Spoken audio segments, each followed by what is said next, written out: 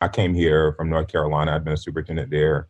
I also worked as a deputy in the Chicago Public Schools. So I worked in the urban communities. And then when I was in Boston, did some work at Boston Public Schools too, as a researcher at Dorchester High School at the time. I don't know if it's still there or not. But here are a couple things that I think are really important. I think if I had to leave a sentence, it would be leadership really matters, and who the leader is certainly matters, right? I think that, when you think about all the things that have happened in Ferguson for the last 6 years now, every year we have the anniversary, lots of things go on that sort of, brings up the vestiges of the past, right? And when you think about all the folks who were leading during that time and where we are today, a lot of it has to do with the leader, right? Who the leader is, how the leader shows up, how the leader's identity merges with the identity of the community or the context. And I think that's really important. And so when you are thinking about leading and doing this work, you've got to do what Iyanla says, your own work. You've got to really know who you are and how you will lead in a crisis. Two things I've learned in leadership when you're talking about leading in a crisis is that you have to be calm. Because if you're in an uproar, then the folks who are following you take on your spirit, and then they get into one as well. And then the other part is clarity. Be really clear about where you're going. And you can't do that until you build community, right? And I think that's the part that sometimes was missing in some of the work, even from Jennings. It's funny because all the folks you put up there, I know all of them personally now. And Carrie Pace taught my son. My son's a sophomore here. We've done a lot of things in the last 5 years. We started STEAM schools, IB programs. I'm a math teacher by training. And I think all kids ought to graduate from high school with a 5 on AP Calculus. So that just gives you my idea about what I'm after here in Ferguson. And the reality is that the reason that Black children in particular in this country don't get educated well is not because they can't do it. It's because of the lack of access to quality learning on a daily basis, period. So I think, when I think about what matters here most now, and even in the future, as we think about I think about our posterity, is having quality folks and then building that community. One of the things that has helped me some, and I want to say first that I'm nobody's savior. I'm just a simple man who grew up first generation college. Mom and grandmom raised me. So I know poverty. I actually started my first job in public education. I was a bus driver. And so I've had some good experiences that have helped me to realize who I am. So as I show up, but one of the things that helps me here now is, my wife and I bought a house in Ferguson. Our son goes to school in Ferguson. We live in the community. We pay taxes in the community. My neighbors see me and know me, and I know them. And that matters, because when you are leading others, they have to trust you. And you don't just get trust because you sit in the seat. You have to build trust. You have to build community. And that comes from time. It doesn't happen overnight. Race matters in this country, has for centuries, and it will continue to matter. It's what we do with the time that we have now. We have, I think, an incredibly important opportunity in America, really this globe, with what has happened from George Floyd to Breonna Taylor to Ahmaud Arbery and so many other things, that racism is deep-seated, right? And let me tell you that we won't ever get to the place we need to be without our white brothers and sisters, without our biracial brothers and sisters, of brothers and sisters from all walks of life. So when I think about where we are today, we made some progress, but not close to where we need to go. Wesley Bell, who is now the prosecuting attorney for St. Louis County, is a good friend of mine. He was on the city council, and he was the one who opened the case with Michael Brown. But what he realized was, as he reopened the case, when he got elected, he was on the city council for Ferguson. He got elected as the county prosecutor, the first Black ever, brilliant young man. And when he opened the case again, he did his deep dive from a different lens, from his Black male lens, if you will, his experience in Ferguson and living in this community and understanding the people in the community. He overwhelmingly, handedly beat the gentleman, white guy who'd been there for 28 years. And so that meant he had to have, bipartisan support, if you will. He had everybody behind him because he had built community. And what he said was, listen, I've opened this case again. It's probably one of the hardest things I've ever had to do in my career so far as a prosecutor. But he didn't have enough evidence that would convict Darren Wilson of murder and manslaughter, right, under Missouri law. So he took a different lens. And let me tell you that the unrest that happened when McCullough, who preceded him, took his position versus Wesley's was totally different, I think. And I think a lot of that had to do how they responded to that result was the community that he had built with the community. And so back to my point, leadership absolutely matters. Tiffany Anderson, I think she did a different job than Larry did. Larry, by the way, Larry's here. Larry's one of my deputies.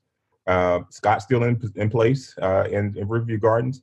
But one of the things that Tiffany did, some of it had to do with her identity as a Black woman in a Black community, because sometimes you tend to trust the people who look like you more than you do the folks who don't. Not that they can't, but if you build community, whatever color you are, people will follow you. I had this friend to tell me once that if you're leading and nobody's following you, you're just taking a walk. So the reality is what we have to do is make sure that we build community. And she did that. And I think she did it in a very thoughtful way. Her experience in Virginia, her experience here, she's now in Topeka, Kansas as superintendent. And Larry, his dynamic is a little different. Larry is, by training, he's an attorney. But he had never been a principal, an amazing gentleman, I think compassionate for people. But some of you brought this out in some of the conversations I heard earlier, that he was trying to buy time to try to keep calm and peace. But during a crisis, people want is leadership in the way that they want you to take them to a safe place, even if nothing else but in their minds that is safe. Quite frankly, it's easy to play Monday morning quarterback, and things could have been done differently, of course. But I think where we are today is that we still have some room to grow as a community in Ferguson. But I think that is, just a microcosm of the world. And what I will say to you, and then I'd love to take some questions if you have them, is that you have to be really clear as a future leader about who you are. Because when you get into a place where you're the leader, whether you like it or not, you're going to regress to your mean. What are you comfortable with? And if you haven't done that work that needs to be done when it comes to who am I and how do I think about myself? And more importantly, how do I think about people who don't look like me? Because if I'm going to lead people who don't look like me, then I've got to understand the people who I'm going to lead. Otherwise, they're not going to follow you, whatever context you're in. So context does matter. So does your leadership and your leadership style. And you've got to figure out how to bring those together so people go with you. And quite frankly, leadership doesn't mean you have to be in front. Sometimes it means you can be in the middle or in the back. You can't care about that. What you have to care about are the people who you're trying to lead. I love teachers, and sometimes I may get a little criticism about giving teachers too much of a voice. But the reality is, somebody said this earlier, you take care of the teachers, they take care of the children. And my baby's in there. And I want him safe, and I want him learning well. So I'm going to take care of his teachers so that they can take care of him and all the other 11,000 students that we serve. So I think that's, leadership matters. And I'll stop there because I could go on. I love what I do. I'm passionate about that. This is my 27th year in this, and I hopefully can do it at least 20 more until I can get him out of college with no debt. So I'll stop there and give you all an opportunity to ask any questions that you might have. Good morning, Mr. Davis. Thank you for those thoughts. So you mentioned a few times that leadership matters. Mm. And coincidentally, you still have, I think, Mr. LaRue working with you and to Ms. Anderson. So I was wondering, we were all thinking in our conversation, our breakout room, we were saying how the style was a leadership of Mr. LaRue might have been reactive rather than active in moments of crisis. Thoughts we have discussed in our class. So what are your thoughts on crisis management in terms of leadership, in terms of sometimes being calm, like you say, or other times being head on, let's be a little more active? Mm-hmm. Thank you. No, that's a good question, Julio. I think just specific to the point of Tiffany and Larry. So the board that Larry was under was very different than the board that Tiffany was under. And that matters as well, because when you're making decisions, you've got to have as a superintendent, you have to have your board support, right? And the board in Ferguson, Florissant had been more, they did a lot of micromanaging, I guess is the best way to say it. And Larry, he was interim. So his context was a little bit different because Larry didn't want to be superintendent, doesn't want to be superintendent.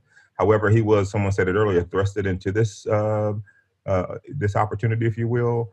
And so he was trying to manage all of that with the board and with the community. Tiffany, on the other hand, had, full support from her board. She could lead in the ways that she needed to lead because the board allowed that to happen. And so I think that context, again, does matter. And so who the leader is makes a difference as well. And had Larry wanted to be superintendent or was interested in that role, I think he probably would have taken a different approach. But I think that at the end of the day, he has a heart for people, and him trying to balance that. And so I think that makes a huge difference. Me, for example, in here now, I mean, it's different for me because I've been a superintendent, been a teacher, principal, all that stuff. And then the board is very different now. When I got hired, there were 6 white, 1 black. Now there are 4 black, 3 white. For the first time ever back in June when we had our elections, the black vote has been the majority vote on the board. Does that matter? Maybe. Who knows? Depends on the decisions that you have to make. But when you're in a crisis, I think all those pieces come into play when you're making decisions. And I think it matters also when you think about who you are and who the board is, and then who the community is, because all those stakeholders absolutely weigh in on your decision making. So, Superintendent Davis, in the case that we read, it described the different approaches each superintendent took, but it didn't specify if or how they worked together in the immediate aftermath. So I'm actually curious about how the system level response and coordination across the districts has shifted in terms of superintendent collaboration since then. That's 1A. 1B is Ferguson dominated the news in 2014 when images of Mike Brown's body were in the street, were everywhere. And as we all know, there have been a number of shootings involving unarmed Black people and the police that have gone viral. So from your perspective, what is the community's current narrative of Ferguson in light of what's happened since Mike Brown's death? Just to your first part A question, I think that the collaboration has shifted quite a bit. In fact, and COVID has enabled that too. We meet every Wednesday, and we have a subgroup that meets every Thursday, and I'm on that group as well. There are about 23 school districts in the St. Louis region, but that's not including the other sort of surrounding counties who've begun to join us because we have a strong collaborative going on. There's still few Black superintendents, of course, and certainly the majority of the students in the St. Louis city proper and some of the metro are Black. But I think the collaboration part is there now. We converse about what are the issues that we're dealing with, especially in light of COVID, but also back to some of these other issues around race, right? So we actually are starting, I'm happy to say, an initiative where the superintendents will be learning together around this work on equity and diversity, sort of the ABAR work that everybody's doing around the country. So that's to your first part.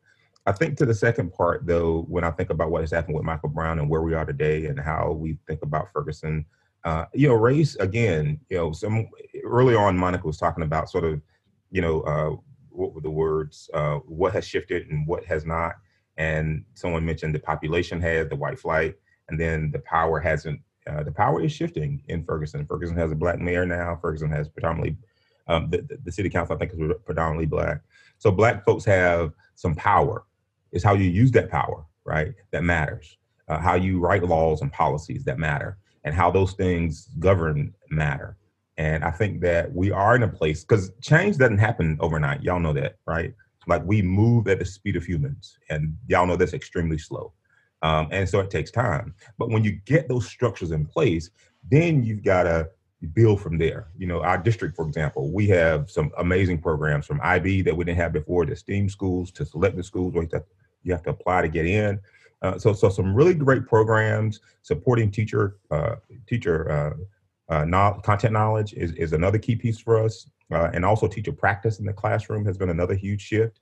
And then principal leadership. And I say all those things to say, when we think about Michael Brown and what he got, how do we change that narrative, right? How do we change the narrative around Black children getting educated really well and making sure that they, like all kids, get access? And so that's what we're after. We don't want to hold white children back or any child back. We just want every child to get educated well. I think that will begin to change the narrative even more.